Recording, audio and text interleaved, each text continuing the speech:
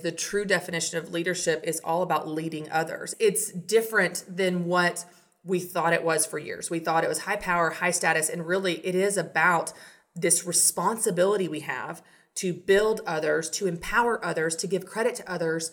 And when we do that, that's the best type of leadership.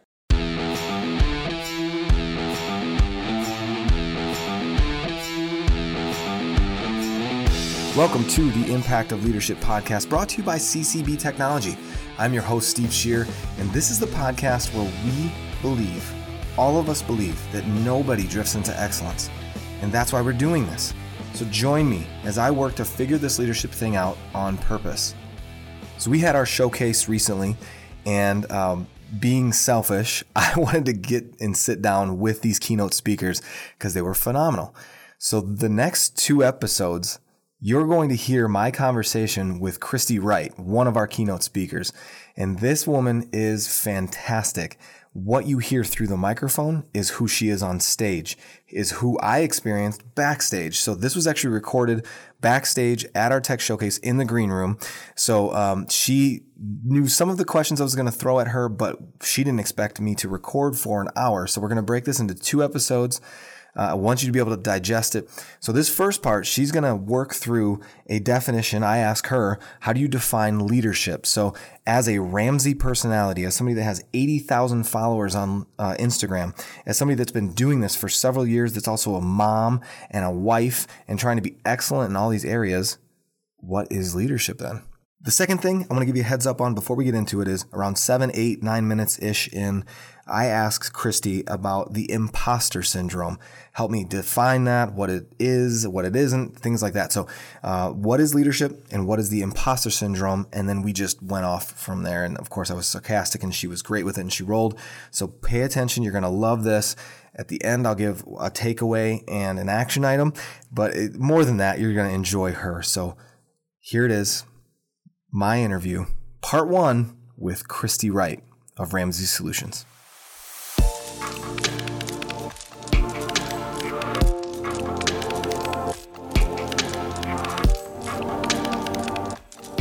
I'm here with Christy Wright. I am a huge fan. Any of you that are out there that are listening that have listened for more than probably 7 minutes, you've heard me talk about the influence that EntreLeadership has had on CCB and myself in particular. So the podcast and one of the personalities that's part of the Ramsey family is here sitting across from me. Heard her speak last year at the EntreLeadership Summit down in San Antonio. So Christy Wright, thank you for being a part of our tech showcase and even more so sitting back in the green room and doing this podcast with me. Oh my gosh, I'm so excited about it. I love meeting people that are in small business that are all about helping the marketplace, and you guys are doing that. We're a fan of what you do, so thanks for having me. So good. So very good. So please give a rundown, a little background, wherever you want to take it. This is very conversational, but for the folks listening in that aren't familiar with you or what you do, fill in some of those gaps for them. Sure. Well, as you said, I'm a Ramsey personality, and most people probably don't know what that is, but it's really our succession plan as an organization. So Dave Ramsey has built his company for almost 30 years, helping people get out of debt. And so he started to think about the future. What's going to happen after he retires and when he wants to, play golf and go to the lake all day. And then at some point beyond his life, thinking, what are we going to do to help the world, to help the marketplace? But also we have 800 team members right now that have jobs, and so he started to just really think of a succession plan. And part of that plan was a board that will lead our organization because he was kind of the main leader. And then also on the customer facing side of things to have Ramsey personality. So me, Chris Hogan, Anthony O'Neill, Rachel Cruz, Ken Coleman, we all have messages that we take to different markets. And so that's additional speakers, it's additional authors, it's additional thought leaders, message bearers. So I'm here, for example, sharing a message on leadership, and Dave is doing whatever he's doing, right? But we're able to help more people. And so my specific message the last few years has been helping women start small businesses, because what we're seeing in our culture right now is it's easier than ever before to start a business. You could start a business tomorrow with nothing more than an idea and a Facebook page. The risk is low, the cost is low, the barrier to entry into the marketplace is low, and you really see millions of people coming into this space But then what happens is they get overwhelmed. They're like, well, what about taxes? Well, what about trademarks? Well, how do I sell without being pushy? And how do I, beat out the competition when I don't know what that even looks like? And so my background is in business. I have a business degree. I was raised by a single mom that started a small business when I was 6 months old to raise and support me. So I was raised literally in her cake shop as a child, and then became a certified business coach. So you start to see this pattern like, hey, this is something I can really help these women with. And I speak at entree leadership events on the leadership side, which is much more team focused. And then I speak at women's events and my own business boutique events and have a book and podcast and all that. And that's more focused on your solopreneur. I would say about 75% of the women I help don't have team members. So we're all helping in business just from different angles to different markets. It's fantastic. So your reach is very, very wide from my perspective. Yeah. Very wide. My Instagram game is very weak. It just is. It's so weak. I am following you on Instagram. I see that you have tens of thousands of people that are looking to you for some of these advice and guidance and leadership. So if we back up just a little bit and zoom out just a little bit, how then do you view leadership and maybe somewhat of a functional definition of leadership, since you could be a solopreneur, you could be reporting to someone without a team, you could have a team of 800 people. Yeah. So from your experience and your viewpoint, how do you define leadership? Well, it's interesting. I think a lot of people probably are starting to take this perspective. People kind of on the front lines of Simon Sinek that's coming out, with some great teaching on leadership, starting with Why Leaders Eat Last, that type of thing. Yep. But I think for decades, leadership was this glorious thing. It was this high power, high status suit in the corner office. That's what a leader was. And what we're learning is the true definition of leadership is all about leading others. It's not about the power you have, but it's about how much you empower others. So if at the end of my life, no one actually knows my name, but millions of people are stronger and better and more leaders because of my influence in some way, then that is the most effective way to lead. And so when you look at our culture and kind of what's counterintuitive almost. So here are some things that leaders do that are not glorious. They do eat last. They do serve. They do lift others. They're quick to give credit to their team members, not take credit for themselves. They make really hard decisions and say the hard thing that no one else will say, that everyone else is scared to say. They're humble. The willingness to receive feedback from people and hear that criticism and learn and grow and identify blind spots. So I think it's different than what we thought it was for years. We thought it was high power, high status, and really it is about this responsibility we have to build others, to empower others, to give credit to others. And when we do that, that's the best type of leadership, really. That's fantastic. So it is encouraging to me as well, because frankly, I can't stand wearing a suit and a tie. I feel out of place. Right. I feel out of place with it. But even just that imagery of not having it all together. Yeah. But having the capacity to ask good questions and learn, but you have to have that humility thing. Right. So Jack, who spoke earlier this morning, he's technology futurist. Right. Which just the title. Let's start with that. That sounds scary. So one of my first questions to him was, I'm like, so you're a futurist? I didn't even know that existed. That's what I said. So backstage, I said, all right, man, I'm going to ask you this on the podcast. I hope it's okay. I don't know what that is. Right. What's a technology futurist? I mean, you're so far advanced in the future, I don't even know what the title means. Yeah. Do I need like a DeLorean to catch up to you? Right. Where the heck are you? So he broke it down really, really well. And it basically came down to this curiosity and asking good questions about where we could go and where it is going and how that technology affects business. But one of the things that you said about humility ties to even this guy that's talking about the future of technology. He said humility is a key thing, being able to learn. So, true story. I didn't prep you on this. There's a blog that I stumbled across on your website that was helpful for me. Okay. And I'm not this is not a curveball, I promise, but it was posted. If I wrote it, I hope I know it. Like it's a pop quiz. Did I say No, it's not a pop quiz. But I'm hoping that you can elaborate on it a little bit because it was helpful to me. And I actually told my wife about it last night. It was posted back in January of 2017. So if you're listening to this, I encourage you, go to businessboutique.com. You can check their blog out. It's January of 2017, and it's titled, Don't Let Fear Stop You from Starting. Okay.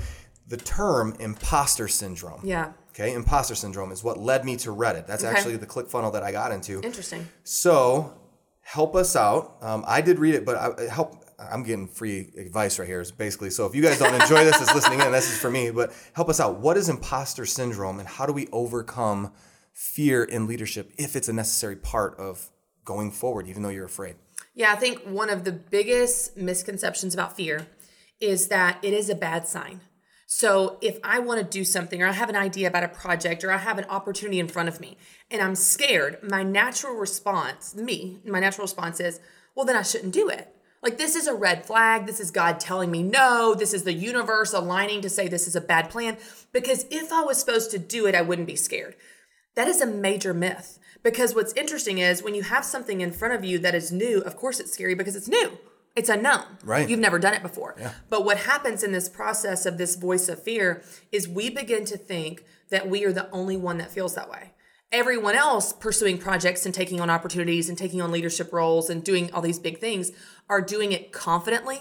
They're doing it fearlessly. They're doing it without an ounce of doubt. And it could not be further from the truth. What you're seeing is the most successful people do it while they're scared. They feel the fear and they do it anyway. They don't see fear as a bad sign. So one of the things that I like to remind people is fear is actually really normal. In fact, the term imposter syndrome was a term coined in the 70s, and researchers identified this nagging feeling that people have of being found out. You feel like a fraud. You feel like you don't deserve to be there. The signature line of the imposter syndrome is this: who are you to do this? Who are you to start a business? Who are you to lead a team? Who are you to be president of your organization? Who do you think you are? That's the signature line. But if you live with this and you don't identify that this is actually really normal, in fact, it's a psychological term that has been around for decades, then what you start to believe is that this is true and this is a bad sign and you shouldn't do the thing. And so what I love to do is just shine light on the fact that this is normal. It is very, very common. Researchers believe up to 70% of people suffer from the imposter syndrome. Ironically, it tends to be the high achievers that are suffering from imposter syndrome. So someone sitting on their couch eating Cheetos all day, watching Netflix, are not really worried if they're good enough. It's the people on the front lines moving and shaking and making things happen that are worried, oh, they're wringing their hands. I don't know if I belong. Yeah. And so for me, it was just incredibly helpful to realize, yes, that fear is there. Yes, that voice is loud, but it doesn't mean that it's a bad sign I shouldn't do the thing. It's a normal part of the journey. And if you wait until you're not scared to do something, you'll never do it. So instead, I tell people, do it scared. The antidote to fear is action. Nothing will silence your fear of doing the thing like doing the thing, so go do the thing. I am so encouraged by that because as I said before, and I've said on the podcast without Christy here, I've quoted Ken Coleman from the EntreLeadership podcast, and let's just make it real. So starting this podcast, I'm like, I am not that guy. That's right. I am not Ken Coleman. Who am I? No one's going to like it. No one's going to listen. Who's going to listen to this? That's right. I don't have a book. It's not going to help anyone. If they do listen, they're going to think, that's so obvious. Yeah. I already know that. Duh. That's right. I'll just click on the other link. We could go through the list. So that's me. That's right. That's why when I read that blog, I wanted to actually hear you say more because it's true. Yeah. It's true. But then take it a little bit further and help me and help us out. What do we need around us to keep going forward? That phrase, do it scared. I read that on your website. I quoted it to Jack when we were talking about something else in the podcast I recorded earlier today. So what do we need around us to keep going forward? Because that fear is going to come back the next time we take a risk. That's right. I think that the first step is just identifying that is what that is. It's the voice of fear. And you're like, oh, I've heard this before. Okay, thanks. I'm going to do it anyway. Another thing that can be really helpful is just taking these tiny baby steps. So maybe you have this big dream. Maybe you've got a big business venture. You're going into a big partnership, a big contract, a big client, fill in the blank. And it feels very big, and big things feel very overwhelming and scary because they're big. But if you break it down to what is just the tiniest baby step, that's not that big. That's not that scary. And you're like, okay, I can't do this big thing right now. I can't get my head around that. But I can take this tiny baby step, which then that win gives you confidence and momentum to take the second baby step and the third baby step. And one day you look up and you're like, oh my gosh, I'm doing it. I'm leading this organization. I'm leading this business and so on. So when you take the overwhelm out of it and break it down into just the smallest thing, it can really reduce the fear. And I tell people all the time, the impressive things in life always start as unimpressive things. That business idea that's now making $1 million started as a Google search. Hey, are there any businesses like this out there? It starts as very unimpressive things. But I'll tell you, this is a silly analogy, but it really helped me have a visual for what it's like to do something new, to do something scary. So I was on the playground one day, and we were just talking about kids even before we started recording. Yeah. I have 2 little boys, 4 and 2, and a little girl on the way. And I was on the playground one day with my son, Carter. He's my oldest. And there was just one other mom there with her son, and he was maybe like 6 years old, a little bit older than Carter. And we're just sitting there playing, and her son goes over to the monkey bars. Now, monkey bars are high. They're taller than him. Sure, yeah. And it's hard. Like monkey bars, if you're going to like go across arm over arm, takes some physical strength, some upper body strength. Well, this little kid, this wiry little boy, gets up there at the beginning. He hoists himself up to the first monkey bar, swings one arm to the next bar, one arm to the next bar, all the way to the end, gets this swinging start, and then jumps off, throws his arms in the air like an Olympian that has just won the gold as he stuck the landing. Now, his mom looks at him and she says, "Wow, I didn't know you could do that."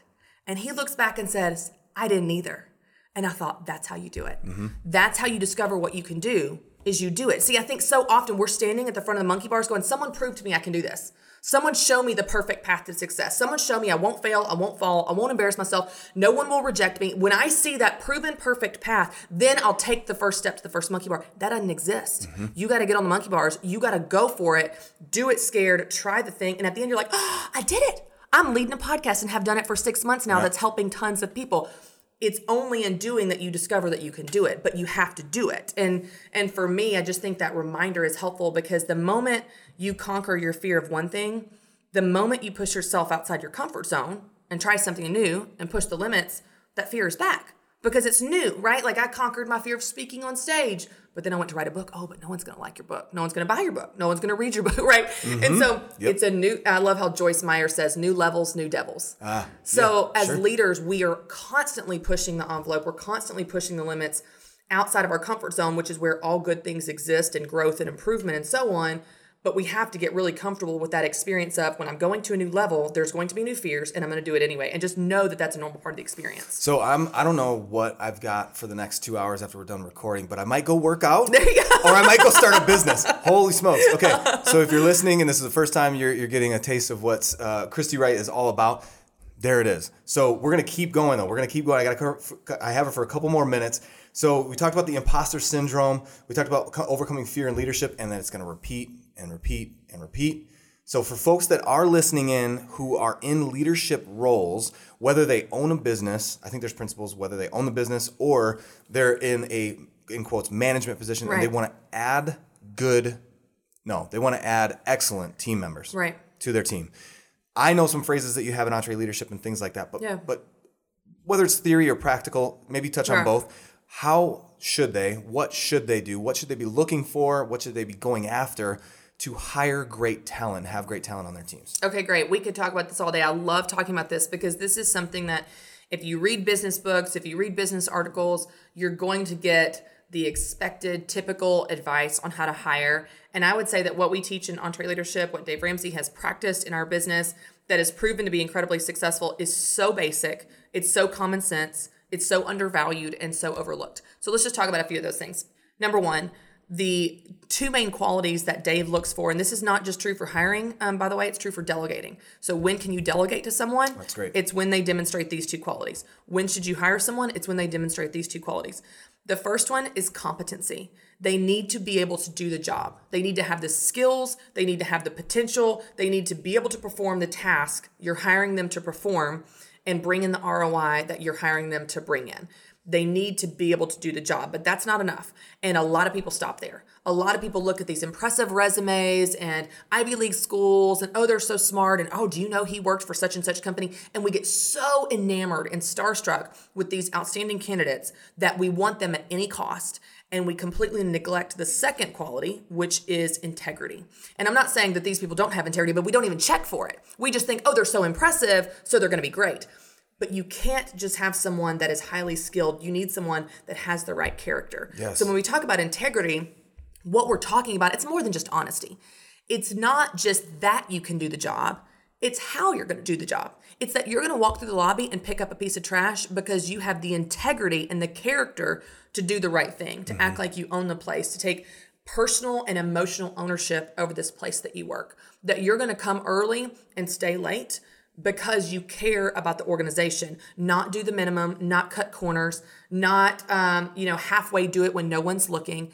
And what we find is one of the biggest struggles in small businesses that I see when I speak at EntreLeadership and work with EntreLeaders is typically on a team, they'll have one or more team members that are so high performing and they are completely toxic to the team. They come late, they leave early, they complain when they're there, they halfway do things. But their numbers show up. And the owner is going, I can't get rid of them. They're bringing in 80% of our sales. It's like, you've got to get rid of them. You've got to make it those sales somewhere else because they are destroying your team culture. And here's the real problem. When you have someone on your team that is either toxic or incompetent or you don't like them or they're not working for the team and you are allowing it, aside from the fact that they are a cancer to your organization, your culture, your team, you have built a business. You have started and built a business that you don't want to go to at the beginning of the day.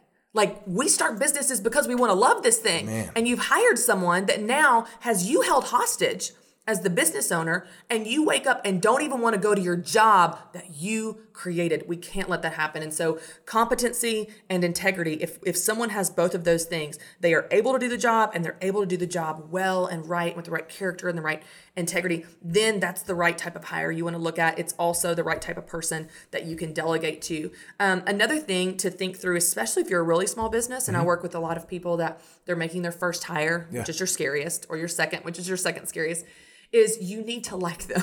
I know this sounds silly, but you need to like them. That was a refreshing thing that Dave went through his talk last week at the EntreLeadership Summit.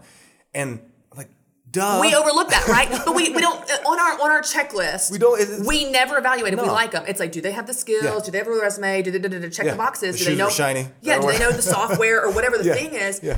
And we don't like them. We have nothing in common with them. We don't enjoy them. Their voice is annoying. They get on our last nerve. Sure. And you're like, but they check the boxes. So you hire them. And then again, you go to work every day with someone you don't like. And it's like, it's your business. Now, this is one of those things that I think as a leader, it feels almost wrong to say, I've just got to hire based on skills. But this is your business. And you should build a culture and a team that you want to go to, that you're proud of and you're proud to work with. So some of these things of, having integrity, I think we know that intellectually, but we don't practice it in the interview process. And then also, do you like them? And then I would say the third, and we talk about this all the time, is take your time. Because here's another major pain point for small business leaders. We wait until we're desperate. And then by that point, we will take anyone with the pulse. We're like, oh, you're breathing. Perfect. Can you start on Monday? Right. I have been there. Right. When I worked in nonprofit. I was so desperate. I was like, you have a great English accent. Would you like to start this afternoon? You'll probably get donations. That's right. Accent, yeah. I'm like, you're just so desperate. And desperate decisions are always poor decisions. Rushed and tired decisions are always poor decisions. Take your time, slow down your production, slow down your output, slow down something inside the business until you get the right person. Do not keep promising and trying to keep your production up when you don't have the team and resources, because a bad hire will set you back tens of thousands of dollars and 3 to 6 months at a minimum, where you're going to have to end up replacing them anyway and training someone new. Just do it right the first time. Take your time, spend multiple interviews with them in multiple settings over multiple weeks or months. And when you know they're the right person, then you can pull the trigger and make that hire, and it will last in the long run. It will pay off in the long run. But gosh, we just make desperate decisions, and desperate decisions are bad ones. So we've got to slow down and take our time. So the other thing so you just said that don't be desperate. Desperate decisions and tired decisions. Is that what you said at the end? Right. So it's almost like going to the grocery store starving. Oh, totally. And I've done it. And I $300 later, I'm like, I don't even need these, crackers or whatever. So we make those decisions when we're desperate and when we're tired. So watch out for that, because it's going to cost you time. It's going to cost you money. But I want to just drag this out because you started with it, and I want to drag it out. It's your company. It's your business. It's your team. If you hire a bad person, you're compromising the thing that you stood for from the beginning. So not only is it going to cost you more money, in the long run, it's going to cost you also maybe what you stand for. Right. So that trajectory could be changed over the next 10 years by this hire, and now it's impossible because now they got great numbers, now they're high producers, and now I'm hamstrung by the people that's sitting across me versus directing where the company's and going. business is personal. Like, I think there's just this myth out there that's like, oh, it's not personal. It's just business. No, it is personal. Yeah. Like, it's you and people, and it's your heart, soul, mission, vision in this business. It absolutely is personal. Let's use another example. We hired, this was about 2.5 years ago. We were looking for a nanny to take care of our boys. Childcare was very expensive and not working out. And I was like, with me being on the road, I just need someone more flexible. So we started interviewing. Well, when you're hiring a nanny for your children, which I don't know, the most important job in the world, right? Sure. If you're the parent, like you're like, this is the most important job in the world. Absolutely. So you're looking at it from the importance factor. You're also thinking, they're going to be taking care of my whole life, my children. They're also going to be in my home every day, all day, every day. That immediately is personal. So I would never hire someone to be a nanny that I didn't like, that I didn't want to be around. Yep. Because if I don't want to be around her, I don't want my kids around her. So you naturally have that kind of filter for something as personal as a nanny that's going to be in your home every day.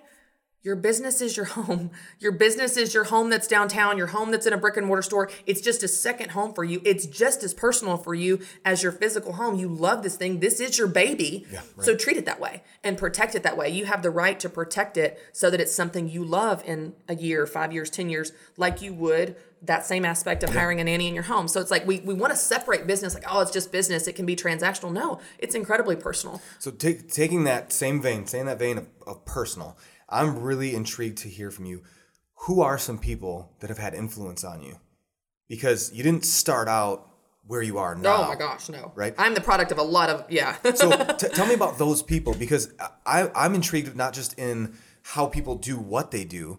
I'm intrigued also by the why behind it, Simon Sinek thing, but then the who. Like, right. Because if they don't know Christy Wright's name, but 1 million people are affected by it, as you said before, then who was it that set Christy Wright up to get you here? Yeah. So I'll just go off the top of my head a few people. Yeah. Obviously, Dave Ramsey. So I've worked there 10 years this September, and I came in as a youth project coordinator. There were no speakers, no personalities. We had 200 team members. I wasn't hired to do anything that I do. Oh, if you got time, that's a crazy story of how I became a speaker. But what Dave taught me was about leadership.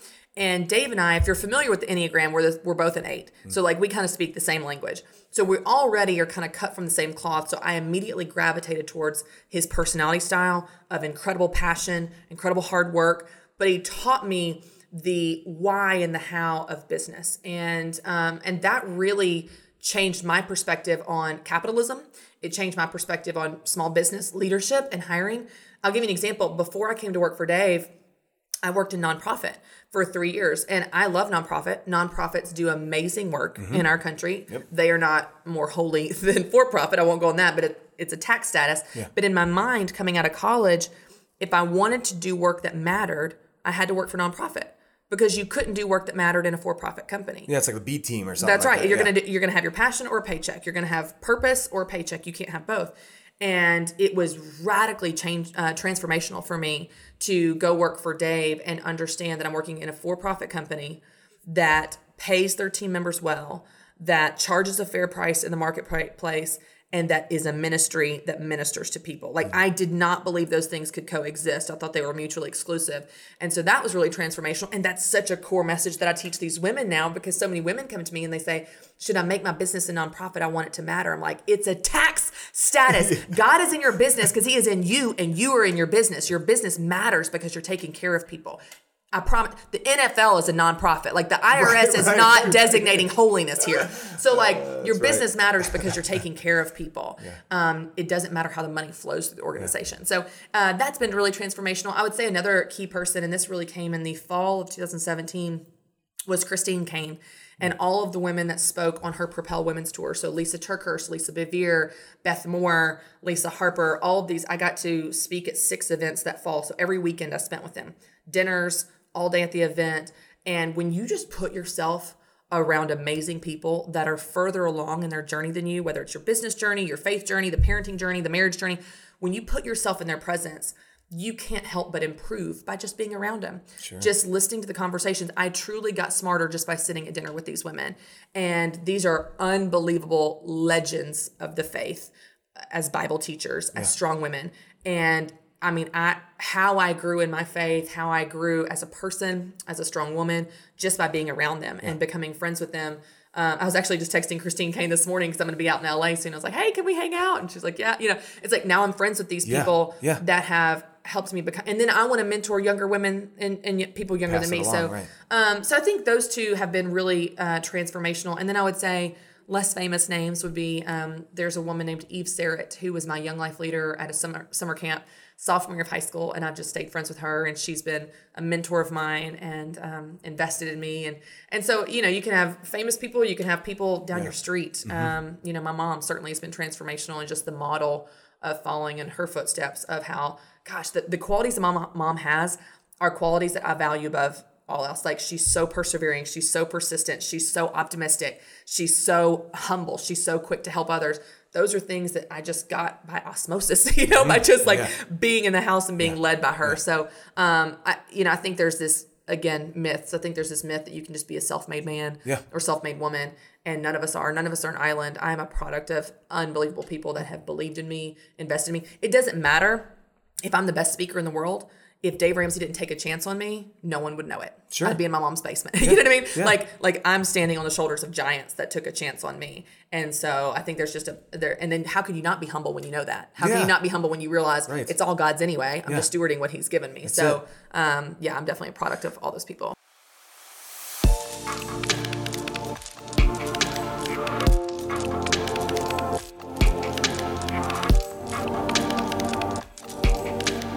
So I told you she was going to be awesome.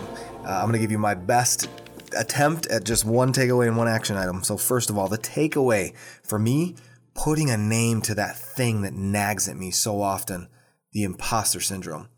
I am grateful for the conversation with Christy, but then also that definition. But then tying into it, the action item.